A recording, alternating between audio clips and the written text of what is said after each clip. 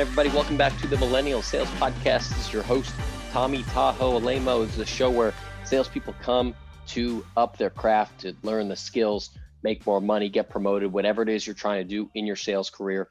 This is the place to learn about it. Pumped for this episode today. Doing a little bit of a switch up.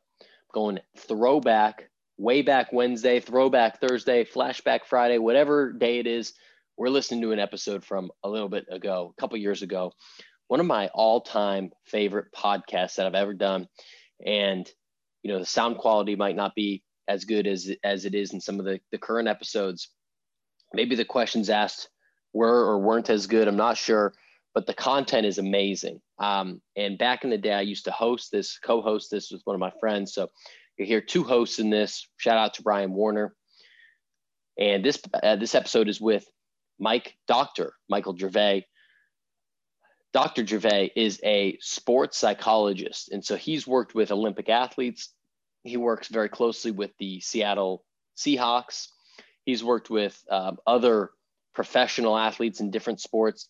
He's worked with extreme sports athletes. So one of his claims to fame was he worked with Felix Baumgartner, who had the highest free drop. So he pretty much went to almost outer space and just jumped out of a plane, and he broke the world record for the farthest free fall.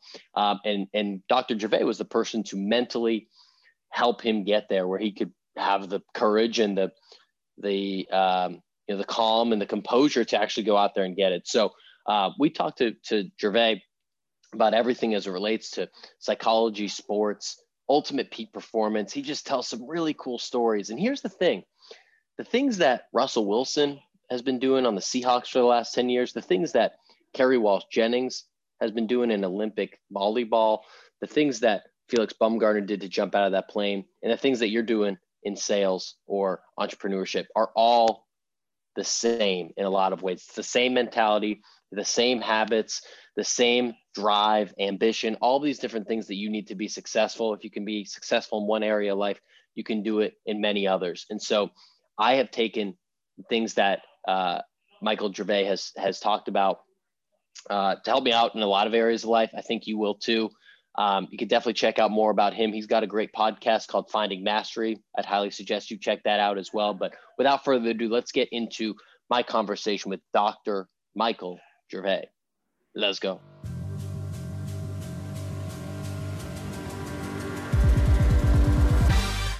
Michael, welcome to the show. Thanks for having me, guys.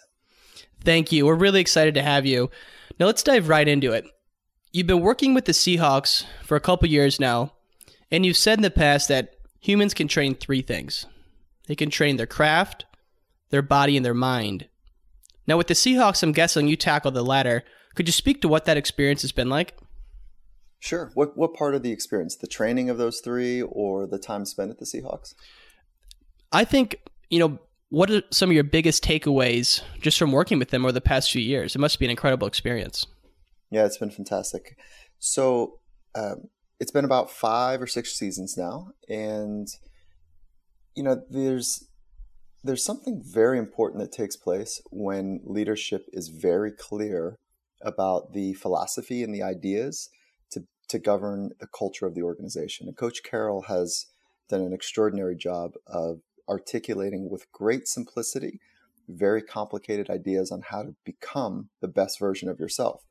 And so from a cultural standpoint, what we've experienced is that his intellectual property and know-how and genius really is about how to create a culture. Obviously, he's got the X's and O's and command of that, but how to create a culture where people want to become their very best. And then 5 or 6 seasons ago, he added me to their culture, which is another lens and a deeper lens on the mindset skills and the psychological principles that would amplify people to be able to become their best. So you've got the culture and the mindset skills now embedded and infused together. And it's gone so well for us that there's a good story that I'd like to share with you, is that heading into our first Super Bowl, it was about 6 weeks before we were going into our first Super Bowl, and we're in the hallway up at the training center. And coach says, "Do you feel it? Do you feel what's happening here?" I said, "It's amazing." And then we're just like kind of nodding our heads like, "God, it feels good around here." And what that means is like people are deeply optimistic. They're looking forward to the future. They're handling adversity well. They've got that right chip on their shoulder to be a dogged competitor, incredibly resilient. It's like this great togetherness that was taking place. And he without hesitation, he said, "Do you think anyone else outside of sport would be interested in what we're doing?" And before I could get anything out of my mouth, he says, "Let's just write it down." And so what he was saying was, let's write down what you're doing, what I'm doing, what we're doing together. And so we went away, we wrote our stuff down, we came back, we found the commonalities, like we're just to really harden and to clarify what we had done together for the previous 2 years. And then we shared those insights with the CEO of Microsoft and Satya. And Satya was like, "Yes, this is exactly what we're looking for." Like what we've done is we pull back the curtain and shown you what he's come to learn in his 40 years of coaching and what I've come to learn about the 20 years being a sports psychologist, and how to switch on a culture and switch on the minds of people inside of it who want to be great. And so now we built this on the back of that. We built this fun little business where we're completely digital at this point, and so we can be at scale. And it's been this just great ride, a fantastic ride. Man, that's awesome. And to the elephant in the room for me is that I've been a diehard Patriots fan my whole life. But as I know that's like a 4-letter word for you guys. But my point is that when I have dug deeper into you and Pete's philosophies, I've actually started to, I can't tell my dad this, but become a little bit of a Seahawks fan too. And it's hard not to admire what you guys have done. So I'm curious, like when you first stepped in there and started working with Pete, like what were the first steps to starting to create that dynamic culture? So when I stepped in, the culture was already in place. And the way that I think about my contribution was to observe, to learn, to really understand, and then find the ways with my lenses of sports psychology, where can I amplify, strengthen, and adjust? So it was like the clay was already well formed. And not to be esoteric, like I can make that hopefully maybe more concrete, is that there's a guiding philosophy in the organization that there wouldn't be one person in the organization that wouldn't know this phrase and actually what it means. So the philosophy set up by Pete is to always compete. So the core philosophy in the organization is competition. And then he goes into incredible depth to be able to articulate what type of competitor, what the style of competition looks like for the organization, and then backs it up with the mental skills to be able to be that person on a regular basis. And the mental skills, like this is going to sound, I don't know, a little odd, but you don't need mental skills when everything's going your way, right? Like everything's going your way. We want to front load the training of our mind to be able to deal well and to deal quickly with things that aren't going our way. And so that has been what I would consider one of the core key gems, if you will, the cornerstone gems of the organization, is that they're able to deal with things intensely, emotionally. So we're not holding back, as well as do it as quickly as I've seen an organization do, especially an organization with, alpha males. And and so that's been incredible as well. I can't even imagine. And just going back to your first part, always compete. Tom and I ran a marathon 2 weeks ago, and from miles 20 to 23, all Tom was saying out loud like a crazy person was always compete. We've watched Pete Carroll's speech at USC probably about 15 times, so that definitely resonates with us. Yeah, that's extraordinary. So what you were doing is when it was getting hard, you had something to go to. Yeah. And that's the front loading that I'm talking about. And you can front load. So that's like you were front loading a value-based system so that you'd have something to say to yourself and it meant something to you. And that's essentially self-talk is what we're talking about there. And that all can be trained. And what we've come to learn is that confidence is one of the cornerstones for great performance, right? Having that swag, that belief, that inner knowing that you can adjust to whatever comes up. And you do have the inner skills and the outer skills to go the distance, to manage the intensity in the environment.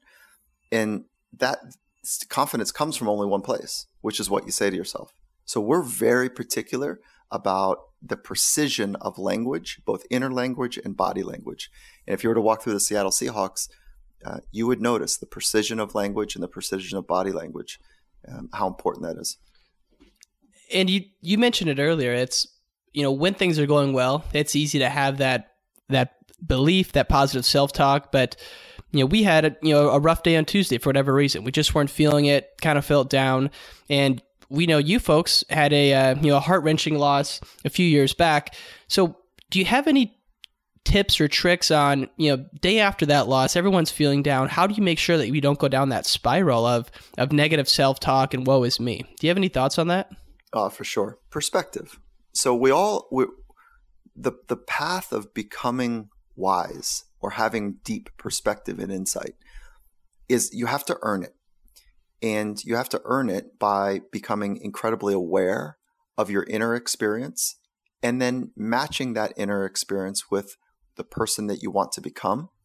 And if I pull back one more layer on that, is that it's through pain we change, and it's through uncomfortableness is how, I'm sorry, I got my thing confused here. It's through pain is, oh no, I said it right. I said it just backwards how I normally say it. It's through pain is why we change. Uncomfortableness is how we grow. Mm-hmm. So after that experience, there was pain in the organization, and the pain came from lack of perspective.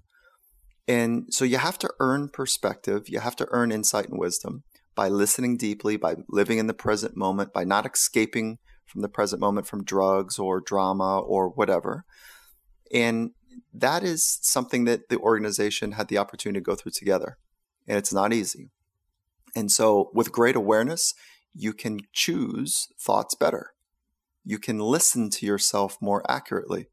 You can adjust to the outside influences saying, yeah, but you shouldn't have done that. You shouldn't have done this. And only if. Well, the truth was that that's how it went down. And now I need to make a decision about how I want to live my life with these, particular facts in place. That it was a last minute loss in a dramatic fashion. And then the last piece that I'll share with you is that the brain is incredible. And there are no redundancies in the brain.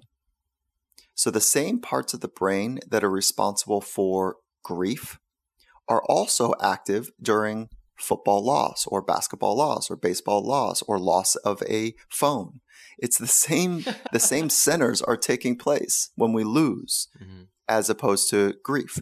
So it is very difficult for the emotional brain to feel it. I'm sorry, let me say it more clearly. It's easy for the emotional brain to feel hijacked by intensity for the centers that are designed for grief.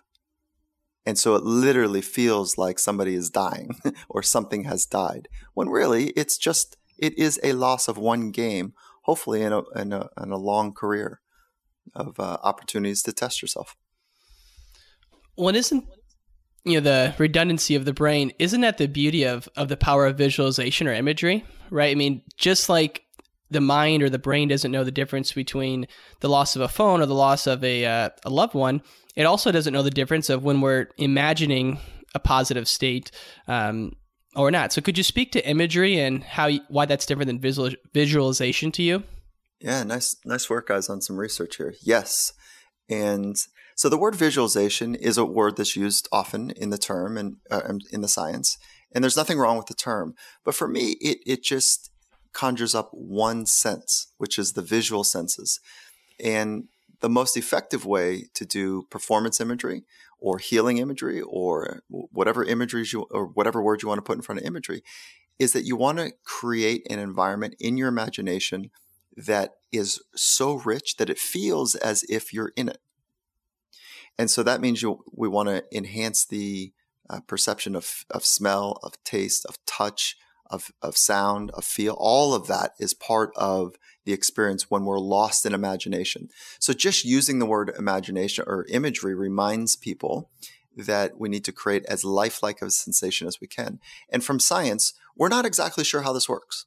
We're not exactly sure how, when you close your eyes and you create a vivid image, that you are actually able to lay myelin sheath across the nervous system of the muscles that you're wanting to activate in sequence. It's phenomenal. And myelin sheath is a fancy word for the fatty tissue that goes over the nerves. And the more fatty tissue you have over the nerves, the faster and more efficient impulses travel from your brain to particular parts of your body, your arm, your leg, whatever.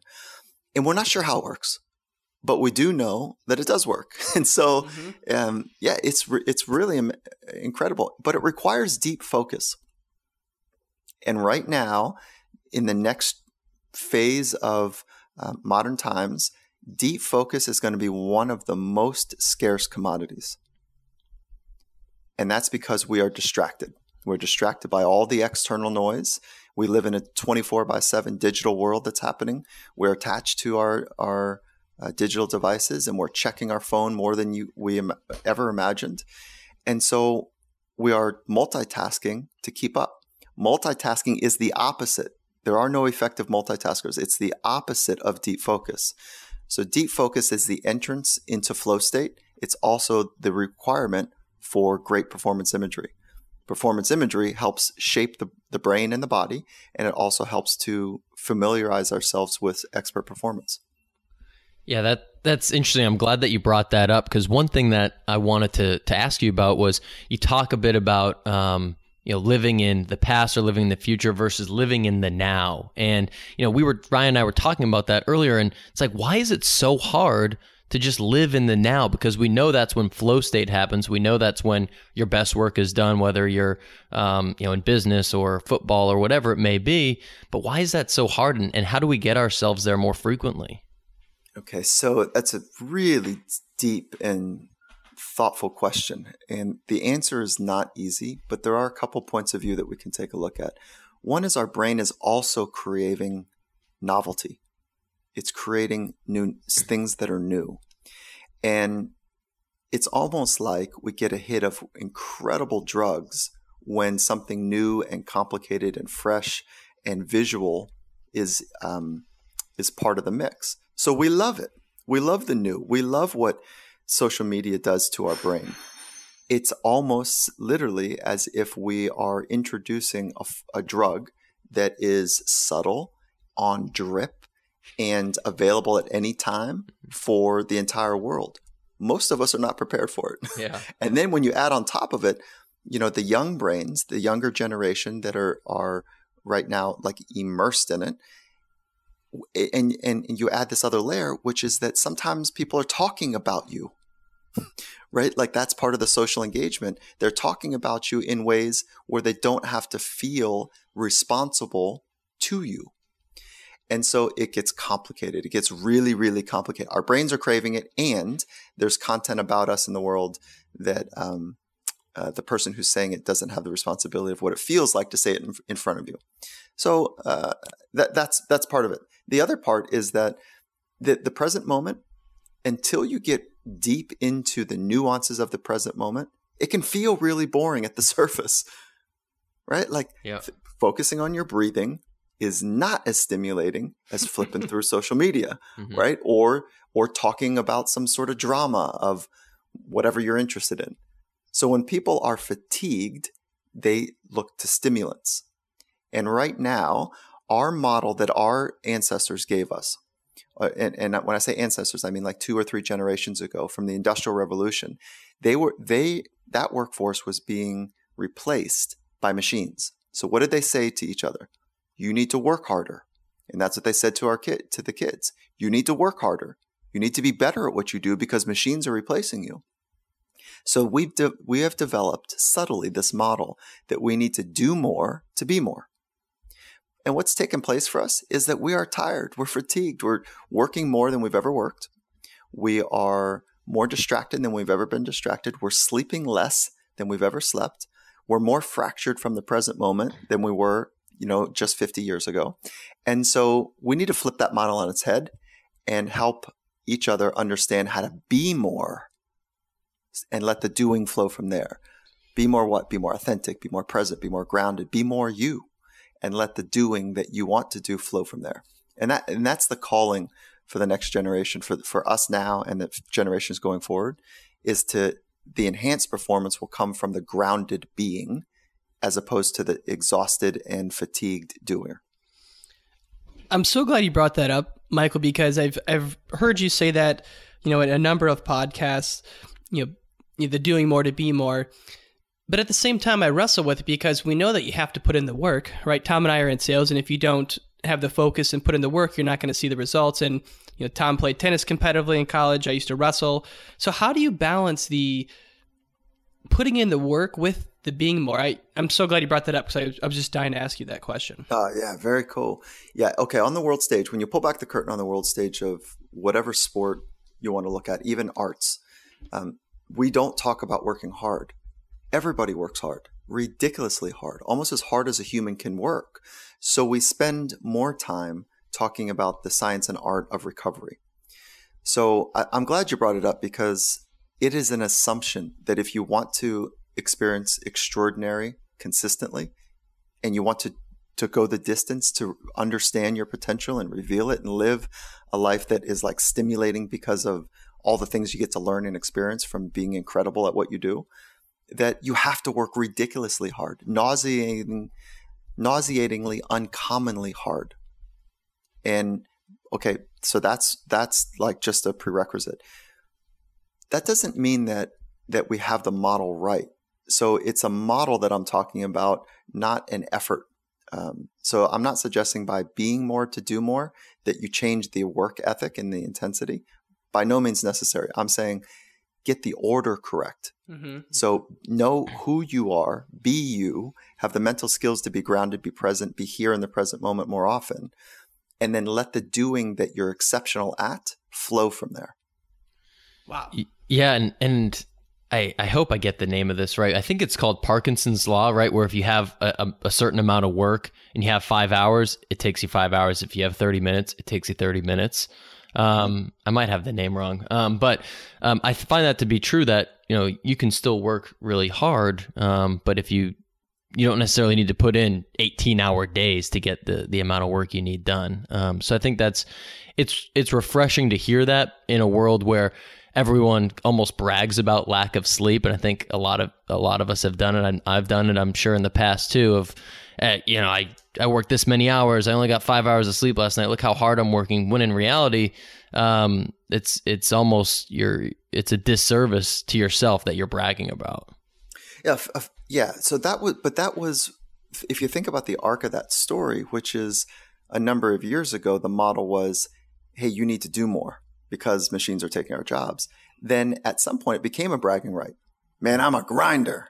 I'm doing everything it takes. And you put up your hand and you're like, who's getting 6 hours sleep? And if you say that now, what science would suggest to you is that if you're getting 6 or below hours of sleep, most people, and I'm using the averages and the law of average here, is that you're putting up your hand saying, I'm raising my hand saying I am completely sub-average from a brain and psychological standpoint. That's who I am right now. I'm exhausted and you can tell barely.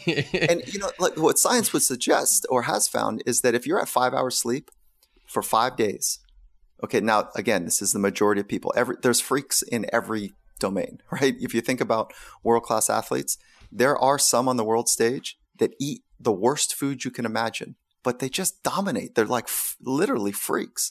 I'm not talking about those people right now. I'm talking about the majority of people. When they sleep for 5 hours for 5 days, they measure on vigilance and focus tests at the same response rate as somebody who's 0.08 alcohol content.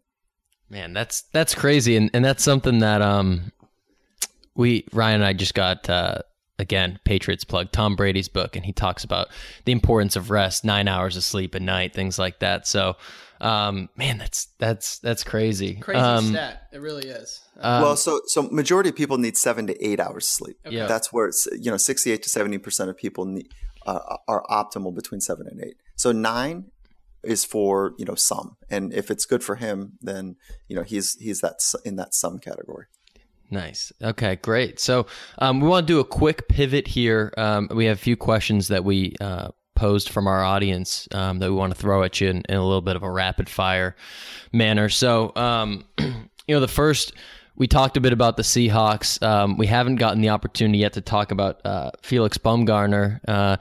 And for those that aren't aware, he was the man that did a free fall in 2012, sponsored by Red Bull. I think it was 24 miles high. You can correct me if I'm wrong.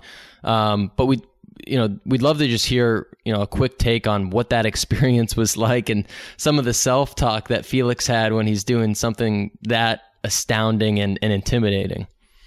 This is one of those lifetime opportunity projects that I think everybody that was part of the science and the team feels like it was a life-defining experience for us.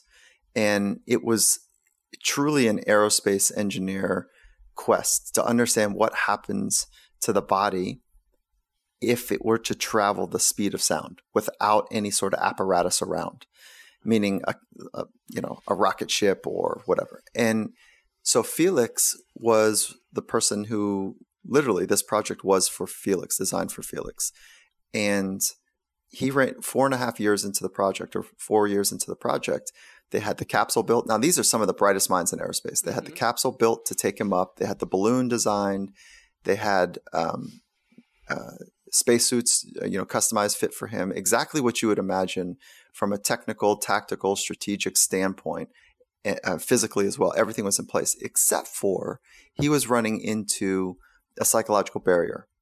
Okay, so the psychological barrier was that he had all the skills needed, and he was a very successful skydiver and base jumper to do that in the world stage for a long time. And mind you that if you're not good at that sport, you get hurt or die early. Mm-hmm. And so what is required for that sport is that you are self-reliant and deeply in tune with being able to say yes, no, and being able to adjust to the conditions.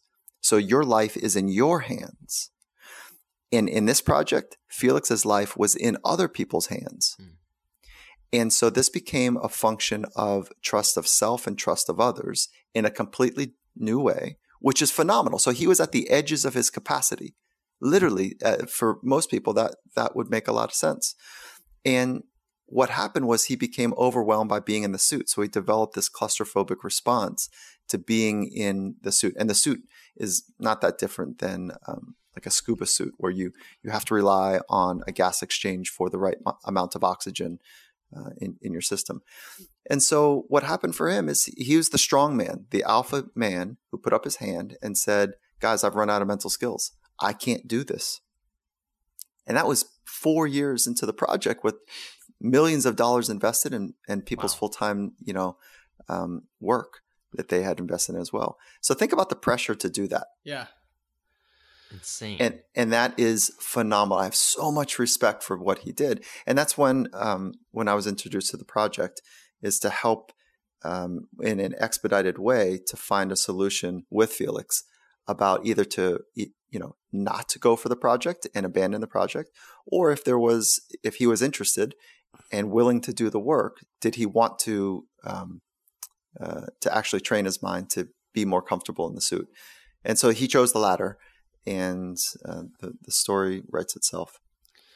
Well, and for those of you who haven't watched it yet, just take 20 minutes and put your headphones on and watch that video. We watched it last night and this morning, and I've never been more sick to my stomach. My hands are sweating. I mean, when they're giving the countdown for him to jump out of the capsule, it's one of the most insane things I've ever seen in my life. And next thing you know, he's going 700 miles an hour. So crazy experience, and what an honor it must have been to be a part of that. Phenomenal. Just incredible. So my last question here, I mentioned I wrestled in college. Wait, you know what? Can I share one thing with you? I think you'll enjoy this, is that, can you imagine being on the edge of that capsule, knowing that the brightest minds in aerospace were not sure, they couldn't agree that if you traveled the speed of sound, Mach 1, that you would go through a double sonic boom, and they weren't sure that if your head and your torso would be traveling at one speed, but the drag on your arms and legs would be going a little bit slower. They weren't sure if they were going to rip off. So what? So right. No. That was the whole thing. That was one of them, Can you imagine that? I have so much respect for him. Like, unbelievable. Unbelievable. I mean, Was he conscious during the 700-mile-an-hour part, or did he come back to consciousness after he slowed down a little bit? He never lost consciousness. He went into a flat spin, which was another dangerous. Saw that, yeah, very dangerous part of the experience, and he worked himself out of it, which was part of his extraordinary skill. And how he can do that? Because if he doesn't, the parachute doesn't go out right, I would assume. So I mean, you're at 700 miles an hour spinning. Just uncontrollably. Then he has the wherewithal to pull himself back together, and then pull the parachute. It's crazy. There's a 30 for 30 coming out of it. I'm sure you're aware, but I can't wait to watch it. Yeah, it's extraordinary. So last question for me, then we'll wrap this up. I have to know this just for my own sanity. So huge fan of the UFC. I know you've worked with some fighters.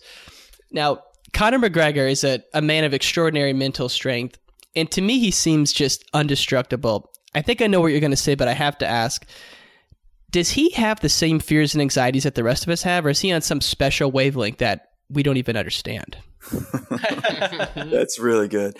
I don't know Conor, but I do know that most men, most women are operating from a very similar swath of experiences and fears and conditions. And so most people have fear of other dangerous humans.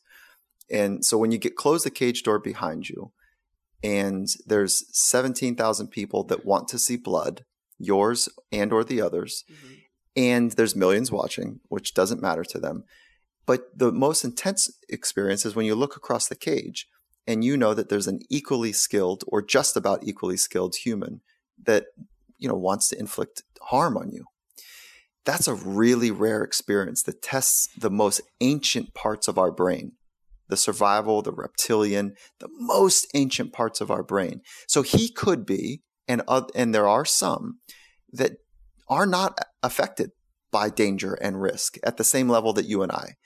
I don't know Conor, but I do know that the 90%, 95% of the people I've worked with in the UFC have the same fears, the same conditions, the same challenges that you and I would have in that experience. Their heart rate comes up. They start to think a little bit differently. Their body constricts under those appropriate conditions of fear. Mm-hmm. However, they are exceptional at finding the right state. So they override their DNA.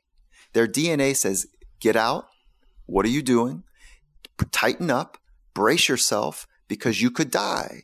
And so what they do, though, they're exceptional at overriding those signals to find a more calm and appropriate calm, a deep focus, so that they can adjust and be fluid and eloquent and express their craft at a higher level than if they were tense and tight and scared.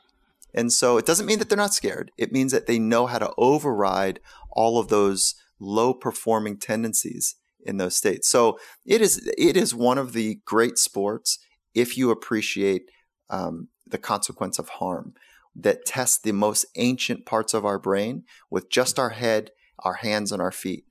And it is hard to watch if you don't appreciate that type of intensity. Mm-hmm. But it is an extraordinary commitment to people of their way to override their brain by training their mind.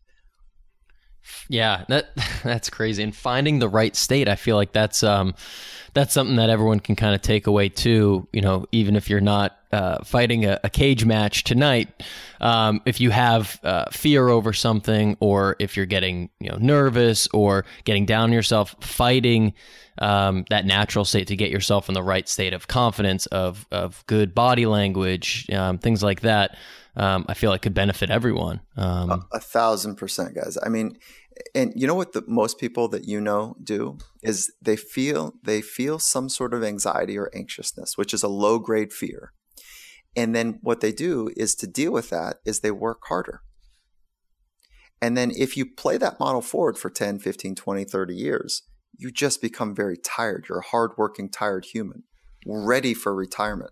Like, just get me away. Yeah. So it's not like most of us have this incredible, undoing of ourselves. We just work really hard, not efficient, And with this like anxiousness under the surface that always boils. So we come home and we're a little agitated and irritated. And then what do people do? They look to do something to numb that. So they grab something to drink, they grab some food, or they look at TV, or, they go hang out and talk shit with the boys, whatever. And all of those scenarios are lower level decisions toward potential. Doesn't mean that they're wrong every once in a while, but if that's the pattern, like an anxious self, hardworking, fatigue, and then something to numb that anxiety when you're not working hard. So yeah, you could very simply, we can all train our mind. Mm-hmm. It's not hard. Yeah. Like it's really not hard to do. It's being consistent is the hard part. And so yeah. Well, that's. Yeah. I mean, that's it. I think that's the key of what we've learned from listening to you is that the mind is, training the mind and visualizing it's untapped. We're going to see more of it. We know you have to go, Michael, so we'll wrap this up real quick. You mentioned you work with Microsoft, you train businesses and leadership teams. Where can we find you? And if, a company wants to work with you, what's the best route to get in touch with you? Okay. Thank you for allowing me to share like the actual application of these insights that we've come to learn. And okay, so there's a couple ways, like just on social media, if there's like just interested in kind of some of the things that we've talked about today, it's social media is at Michael Gervais, Twitter, and at Finding Mastery on Instagram. And so two things that we've done is we fired up a podcast, and that podcast is called Finding Mastery, where we sit down with people that are on the path of mastery to help deconstruct, to really understand their psychological framework and the mental skills that they've used to become extraordinary at what they do.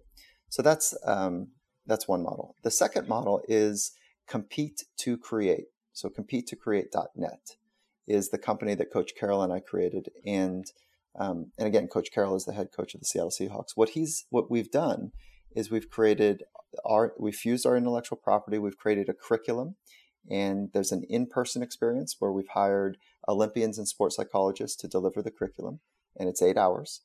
And that, there's some challenges with a business model that is an 8-hour training curriculum. So we've also found for scale, we have a 4-week online course that has had incredible results, and it's been fantastic for us. And during that 4-week online course, you are coached. It's all about mindset training. You're coached by Olympians and sports psychologists, that support you, love you up, and then kick your ass and challenge you on a regular basis to do the work, to train your mind, to become your very best.